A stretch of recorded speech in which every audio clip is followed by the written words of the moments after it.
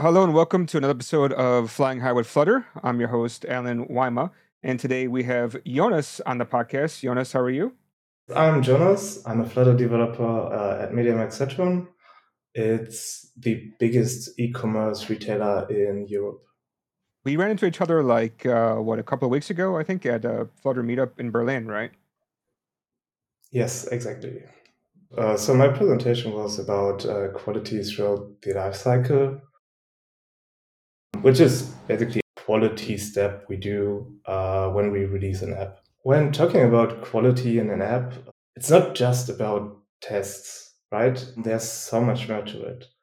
And you can roughly distribute the testing efforts into two parts. The one part is everything you do before release, and the other part is everything you do after release. Because you want to measure on the one side your code quality, and on the other part, you want to measure the quality in use, so what your customers are experiencing. What do you mean by what they're experiencing? If they're enjoying the app, or The experience while using the app, it should be crash-free first, and most importantly. But then also it should be an experience where they can easily do whatever they want to do in the app. So I'm working for an e-commerce retailer, so they want to purchase something. And then quality in use basically means they are able to easily find what they're searching for and then put that into the shopping cart and then are also able to check out. And that should be very easy for them to do. So that's quality. If it would be hard to do, then that's not a good quality for them. yeah, but how you do this is actually quite interesting. We were just talking about this before the show, right? The way your app is built is that you actually first work with the mobile site, right, within your app. Exactly. At MediaMarkt Saturn, we have a huge web development team. While we are already 18 app developers, that's relatively small compared to the web department. We're basically lost in the race to keep up with them. And because of that, if we implement a new feature, first we start by adding it as a web view to the app and making it browsable via the regular navigation. So we have a bottom bar, and then a good example is probably the wish list. First, it was just the web implementation, so the web page, and the user could already use it, but it was a web view, of course. However, while that was already active, we worked on the native implementation. Native means, of course, Flutter, because we're in the Flutter podcast. And as soon as we had the native implementation ready, we basically switched the feature flag, and then the implementation you could use in the app wasn't any longer the web view, but the native implementation. Yeah, so that's mostly to guard against issues within the Flutter code itself, right? Because with a web view, you can obviously change that on the server side, and the next time that section is loaded up again, it should have a fix, right? Yes. So ideally, of course, we don't have any issues on the Flutter side. But in case we do have them, we can then easily switch back. Fortunately, that doesn't really happen at all. I don't really recall any instance where we had to do that. But of course, that also brings a lot of problems with it. So, first of all, how do you maintain the same state across the web view and the native implementation, right? Even though we have for the wishlist now the native implementation, other parts might not be native. So, well, you switch the tab to something different and then you see a web view. And that works by using the same cookie store. So the web view obviously uses cookies. And that's how we authenticate the user and how we identify the user. And then we use the same cookie store across the web view and the native implementation. And every time we make a request, regardless of whether it's in the web view or the native part, it uses the cookies from the same cookie store. And if we receive new cookies from the server, we also update them, of course. And that's how we achieve, the same state across web views and native parts of the application. So how do you share the two, though? I didn't quite understand how that works exactly. If you use a web view, you have complete control over web view, basically. That means you're in control of the cookie store, which is used as a backing implementation. We can also inject JavaScript, for example, to do switch calls between native parts and the web view. And because you're in complete control, you also know when cookies are updated in the cookie store and so on. Yeah, and this is all controlled using like the Firebase remote config, right? No, so just the feature flag is controlled by Firebase Oh, remote sorry, config. that's what I was thinking in my head is the feature flag turning off and on the native view, right? Yeah, exactly. Yeah. What is also interesting too is that you support is the last 6 or 7 versions of your app. Yeah, so this is called a rolling release window. We're not necessarily supporting the last 6 or 7. We try to support as much as possible. But let's assume we support the last 6 version. And then as soon as we release a new version, we basically drop the previously last supported version. And by that, we keep our window of releases small, which means less maintenance work for us, which is great because supporting every app version that's out there is virtually impossible. And by dropping support for old versions, we can get rid of old feature toggles, which are only used in old app versions.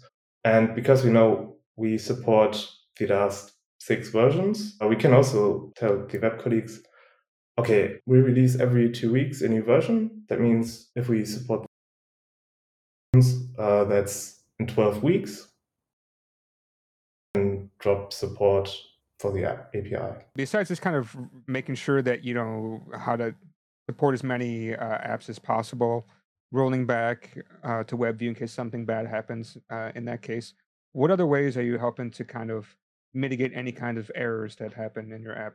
Of course, we also have extensive error monitoring so that we know which crashes occur, on which devices it occurs. Maybe it's specific to Android or iOS. And of course, we also have analytics, which also help us to figure out usability issues, right? Because not every bug is also an exception which occurs. So by using error monitoring, we basically make sure that the technical foundation is all good, so that the app is usable at all. And with analytics, we make sure that the usability is of a high quality. So, for example, on the wishlist on iOS, it's quite common that you swipe a list entry, and then that makes more options visible. In our case, one example was that for some reason, iOS users were unaware that they can swipe on a list entry, and then they were unable to delete stuff from the wish list. And then they basically didn't check out because they added too much to the basket, and then they weren't unable to check out, but they didn't because they added too much. And that resulted in us seeing, well, there are a lot of abandoned carts. And then we investigated why is that happening. And then that led us to add also a button to delete entries from the cart.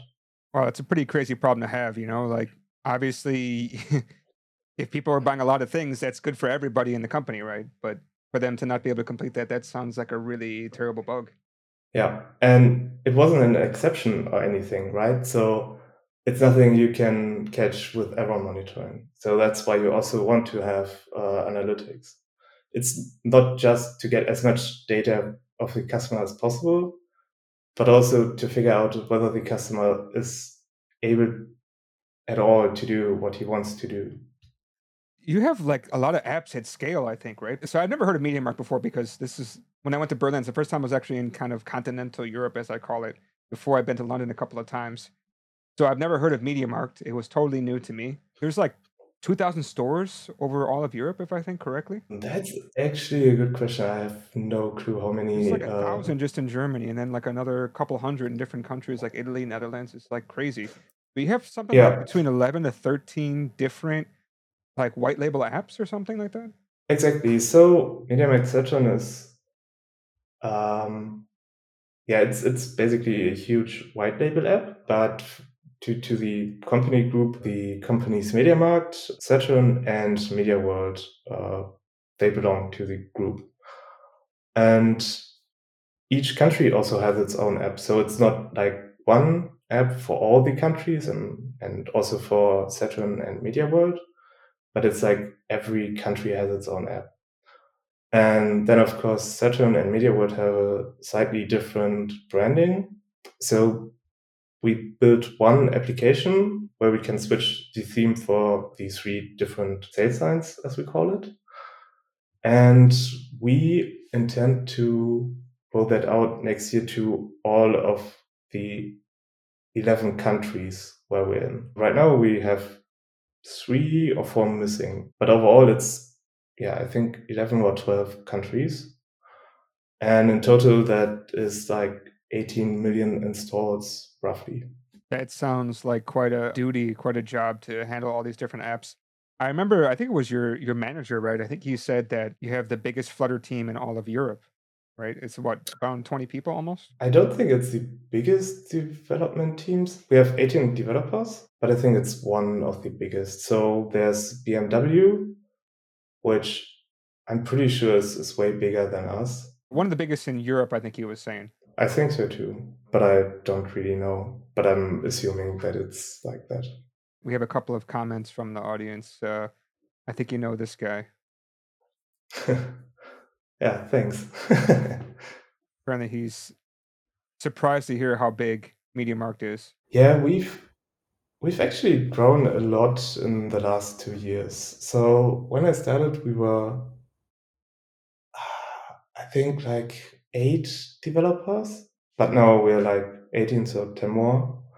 And then we also have product owners, designers, analysts. So in total, we're like 30 people responsible for the application. That's really amazing. It's a lot of work to put into like over 10 apps that are all white labeled.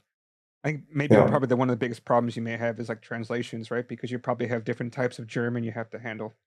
Yes, that's indeed a very, very rough problem. So, I mean, since it's a white label app, you can't reuse the same German translation for every country where German is available. Because, for example, we have MediaMarkt and Saturn in Germany, but because of the branding, we can't reuse the translations. There's no real support for that use case in the Flutter SDK, so we had to come up with our own way of dealing with that.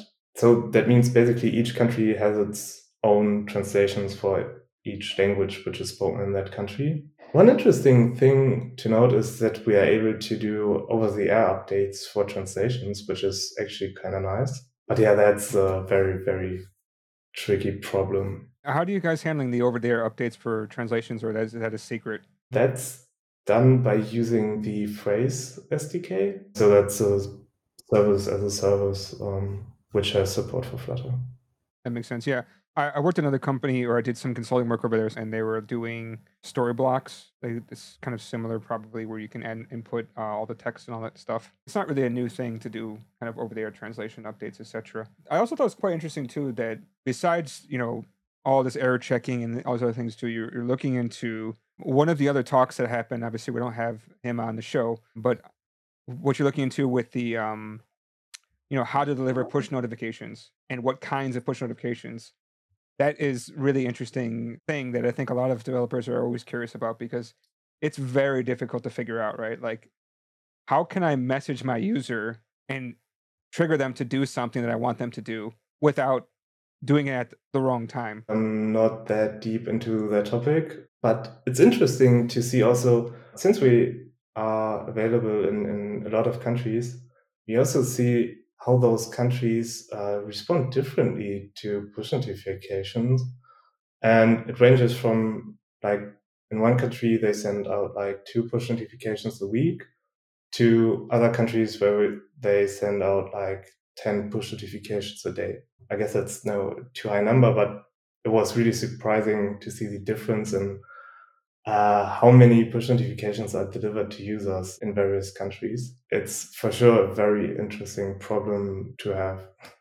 The question is always like, when is a good time? And if we can somehow detect that, I mean, obviously, time of day is easy, but there's so many factors, or them walking by a media market and knowing that that shop has something that they want and it's on sale or promotion. That would be really nice to Yeah. have, but Yeah, especially since we want to basically bridge the online and offline world a bit more Yeah. with the application. It's very hard to do with the web page. There's not a really good way to combine that somehow. But with the app, we're able to do that. So being able to send out a push notification when we know the customers near store is a really good way to also get them in the store. And then as soon as they enter the store, we are able to basically bridge between the online and offline world. So we're working on a image scanner for the app with which you can scan the products in the store. So that means you can go to a product, browse a little bit the various products we have, and then if you see something which you're interested in, you can scan the barcode or the product label or whatever, and then you're able to add it to your wishes in the app if you're not ready yet to buy it right away. So that's a very interesting use case, for example. I mean, being able to also scan an item that is near you. I think Google or something has something where you can scan an item and then they can find it for you through online shopping. Maybe it's Amazon, or I think it's towards Amazon or Google have something like this. Yeah, I think Amazon has something like that. But for us, the use case is different because we only want to be able to scan products which we have in the store. Yeah. Obviously, you have to check it against your database and then you know if you have it, right? Yeah, Are barcodes like across all stores the same? Because it's like printed on the box, no? I'm not too sure right now, but also barcodes are planned for the version 2, basically. Mhm. Right now, we do it based on OCR, so optical character recognition. That's because for most of our products, we have labels. They are either printed on paper or we have some electronic shelf labels, which also have product IDs. And then we recognize that there's a number, and then based on the number, we can basically do a lookup. And then we can present the user the product he's scanned in the app. Doing OCR, that means you actually have to work with the native code, right? Because Flutter doesn't have anything built into it. Yes, but actually there are quite a lot of packages on pub which allow you to do that, which are already pre-bundling machine models which do OCR and so on. I believe Camera Awesome and Camera X are two pretty popular packages to do that. They both basically have written all the code for you, and then you can just listen to streams of things that are recognized in the camera stream. Coming back to the main topic of error handling, right? You do actually have some self-made plugins, but I'm guessing with probably some native code, right? So we're using Sentry at MediaMax Saturn, and Sentry is also using native code. So what Sentry did is it wrote a Dart and Flutter wrapper around the iOS and Android SDKs, and that enables us to catch all errors regardless where they come from, whether it's from the native side or the Flutter side. And that's working actually really well. What we did add was support for various better exception messages for our own exceptions. So you can write code that you get more details about your application, but it's not much we did on top of it. Yeah, you have like metadata section for Sentry errors, right? Yeah, exactly. If we need to create our own metadata to catch errors, to figure out what's going on, is there specific data that you think that we should have so that way we can report the right things and take the right actions? So I think the most basic ones that are very interesting is operating system, of course. So whether it's Android or iOS, and then ideally also more detailed information about the devices. Then it's very interesting to know the Flutter version. Unfortunately, that's impossible because it's not exposed. So the next best thing is the Dart version, which is possible to report, and from that you can kind of guess which Flutter version that crash is coming from. Then it's also interesting to know whether the error comes from the native side or the Flutter and Dart side. But for a lot of other exceptions, it's probably irrelevant because I don't know, for web exceptions, you're, for example, interested in to see are we right now connected to the internet or not. So if an HTTP error happens, well, this is not because our backend is unreachable, but because the user doesn't have any internet connection right now. Now, the other question is because I'm actually in Hong Kong, which is nearby China. That, well, maybe you're connected to the internet, but maybe you're not allowed to go to that place, right? That could be another thing. But even like corporate firewalls, things like that, those could also be issues too, right? The VPN isn't that important to us because we're all just in Europe, but the corporate setting might be interesting. But I haven't really looked into that yet because I'm not aware that we have a lot of issues there. Yeah. Well, I guess it depends on if they're even using the Wi-Fi of the company and if that one is set up to filter out. Because I know a lot of corporates they like to filter out certain websites because people spend too much time, like social media. Shopping is another Yeah. one. When I work, Yeah. a lot of the ladies in the office, there was always one lady in this work that I always had. She would spend all morning figuring out what to eat for lunch, and then after lunch, she'd figure out what to eat for dinner, and then about 1 hour before she's supposed to stop working, then she realizes she didn't do any work, and then she'd have to, work overtime. So that was kind of like her daily life, honestly, was that, like, every day, so, I wouldn't be surprised if we need to start to block some of the, food-looking websites. No. That's Um also a very interesting issue to have. Yeah, I mean, I guess if companies start to block your services, then maybe that's a good thing in terms of that issue where people are spending too much time there. Yeah, for sure. What I did before for when I did some error tracking, we were using Sentry, but we also had like this live logging app, live logging service. I mean, just so we can have information like they got this far, they got this far, this is the current data at this point, and then finally it crapped out. We can kind of link up everything. I think having like a user ID, so that way we could see, who was this user, because sometimes you get errors, and you're like, what is that? What were they doing? And then you start, you want to kind of follow up with them.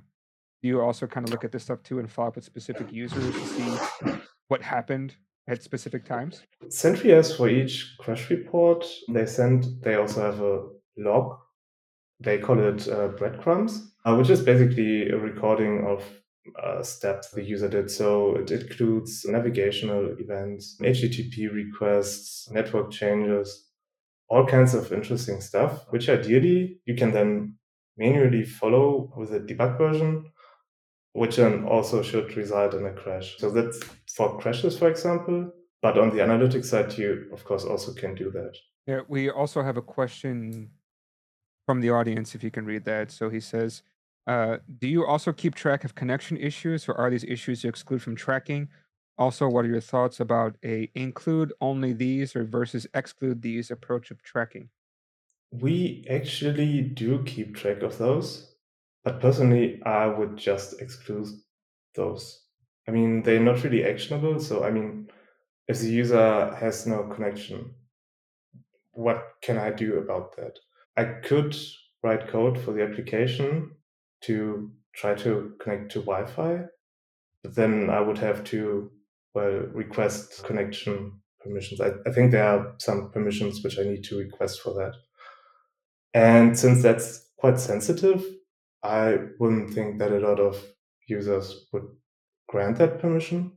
And even if they would grant it, there's not necessarily a Wi-Fi connection or mobile connection or whatever available. So realistically, there's not a lot of things you can do if the user doesn't have connection. So I would just exclude those. There must be some errors that happen that you're very well aware of, and maybe there's nothing you can do. Like you said, they don't have internet, so therefore it's common for them to have a cannot reach host. There's always two parts to that, right? You have the application and you have the backend. So when your backend is unreachable, ideally you're also able to detect that on the backend, right? Because you see either that there's no traffic anymore on the backend or on a different way. So that's why you not necessarily need to track everything on the application side, because you should also do error monitoring on the backend. Well, this is true too, right? Like if you had an error on the client side about a server side error, then obviously the server side error would give you more information.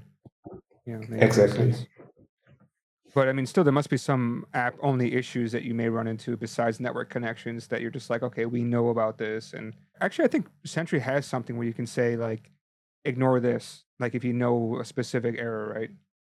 Yeah, so you can ignore them, but still receive them, which means you can do dashboards and stuff with them, but not actively see them in the issue stream. But you can also add inbound filters, which means those specific errors are filtered right during the ingestion stage. And then you don't have them at all in the database of Sentry. When an error pops up, right? How do you figure out when you want to take action on that error? What are your steps for this kind of stuff? What do you kind of recommend? In the ideal world, you want to follow up on every exception, on every error, right? Because you want to have the best possible quality. But realistically, that's also not possible if you have millions of customers. At some point, it just becomes financially not valuable to do so. So, what you want to measure is basically exceptions per session, because the less exceptions per session a user has, the better. Which means that it's basically also always worth it to work on a lot or most exceptions. But you prioritize which exceptions to work on based on the amount of users they affect. That's the way to prioritize and work on them. Now, is that made from physically taking a look to see how many times this bug has come up, who would be affected? Or is it just like, well, not many people go to the section, but everybody can visit that section, so therefore we should fix this sooner rather than later? I guess it kind of goes hand in hand. So an exception only affects a lot of users if a lot of users are using that section of the application, right? But on the other hand, I mean, if there's an error or exception handling on the imprint or on the legal page or something, I mean, I don't really care about that so much. I mean, it's still annoying and so on, and it should get fixed, but On the legal page, right? Legally, I guess people need to take a look at that part, but do people actually really take a look at it? I don't know. That's a really tricky question because legally yeah, it's supposed to work, right? if I if I think correctly. yeah, I guess so. The whole metadata thing came to my mind again right now because there's a lot of information that you want to have, but you're in Europe, we always hear about this GDPR, right? Now, is there some things that you cannot collect or people, you know what I mean, like related to errors that could be an issue with GDPR? Yeah, so of course, personal identifiable data, so addresses, names, birthdays, I guess, probably credit card numbers. So everything based on which you can identify a specific person, that's something you don't want to record to your error monitoring service.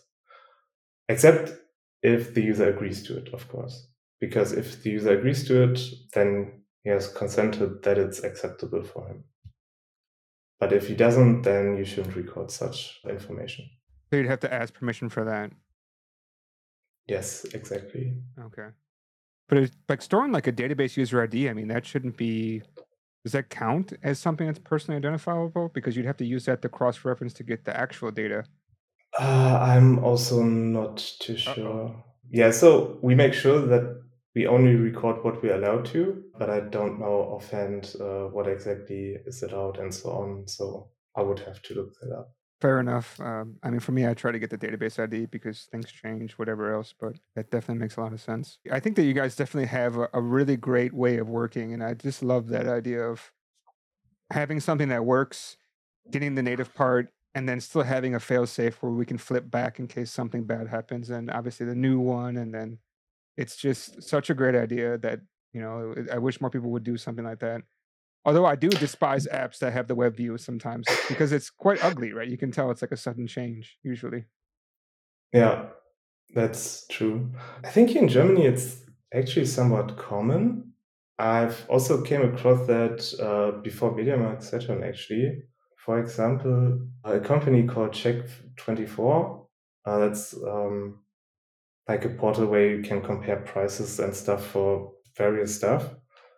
And the application also works like that. So they have a web view and then native parts. And as far as I know, they can also switch between those two. That was like 3 or 4 years ago when I came across that.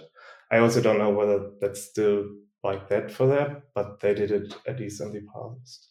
I don't think I have any other questions. I think you definitely covered all the important points, and you gave everybody at home who's listening, ideas about what they can do to make sure they gather enough data, and an awesome way to have a fallback in case there's something bad happens, right? I just wanted to thank you for coming on and talking more about that, and I really appreciate that. Yeah, it was a pleasure being here. Yeah, hopefully I'll have you back again in the future.